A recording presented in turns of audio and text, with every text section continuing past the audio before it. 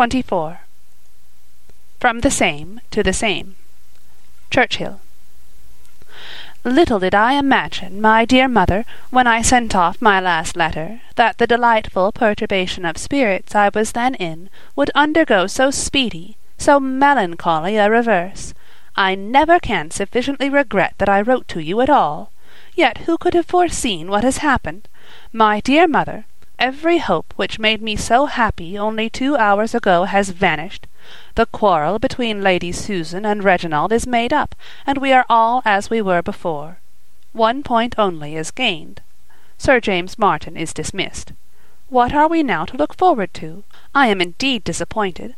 Reginald was all but gone, his horse was ordered and all but brought to the door. Who would not have felt safe? For half an hour I was in momentary expectation of his departure. After I had sent off my letter to you, I went to Mr. Vernon, and sat with him in his room, talking over the whole matter, and then determined to look for Frederica, whom I had not seen since breakfast. I met her on the stairs, and saw that she was crying. "My dear aunt," said she, "he is going. Mr. de Courcy is going, and it is all my fault. I am afraid you will be very angry with me, but indeed I had no idea it would end so." "My love," I replied, "do not think it necessary to apologize to me on that account. I shall feel myself under an obligation to anyone who is the means of sending my brother home, because," recollecting myself, "I know my father wants very much to see him. But what is it you have done to occasion all this?" She blushed deeply as she answered, "I was so unhappy about Sir James that I could not help. I have done something very wrong, I know, but you have not an idea of the misery I have been in, and mamma had ordered me never to speak to you or my uncle about it, and—" "You therefore spoke to my brother to engage his interference," said I, to save her the explanation. "No, but I wrote to him. I did indeed. I got up this morning before it was light, and was 2 hours about it, and when my letter was done, I thought I never should have the courage to give it.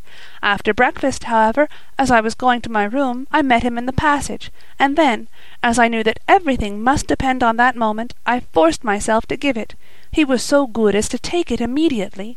I dared not look at him, and ran away directly. I was in such a fright I could hardly breathe. My dear aunt, you do not know how miserable I have been." "Frederica," said I, "you ought to have told me all your distresses. You would have found in me a friend, always ready to assist you. Do you think that your uncle or I should not have espoused your cause as warmly as my brother?" "Indeed, I did not doubt your kindness," said she, colouring again, "but I thought Mr. de Courcy could do anything with my mother, but I was mistaken. They have had a dreadful quarrel about it, and he is going away. Mamma will never forgive me, and I shall be worse off than ever."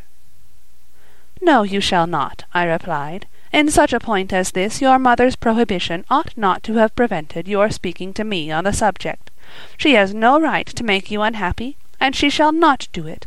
Your applying, however, to Reginald can be productive only of good to all parties. I believe it is best as it is. Depend upon it that you shall not be made unhappy any longer." At that moment, how great was my astonishment at seeing Reginald come out of Lady Susan's dressing-room! My heart misgave me instantly. His confusion at seeing me was very evident. Frederica immediately disappeared. "Are you going?" I said. "You will find Mr. Vernon in his own room." "No, Catherine," he replied, "I am not going. Will you let me speak to you a moment?" We went into my room.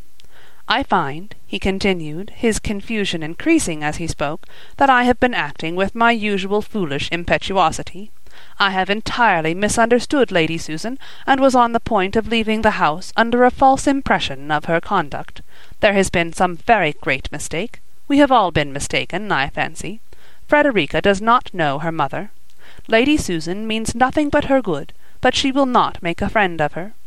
Lady Susan does not always know, therefore, what will make her daughter happy. Besides, I could have no right to interfere. Miss Vernon was mistaken in applying to me. In short, Catherine, everything has gone wrong, but it is now all happily settled.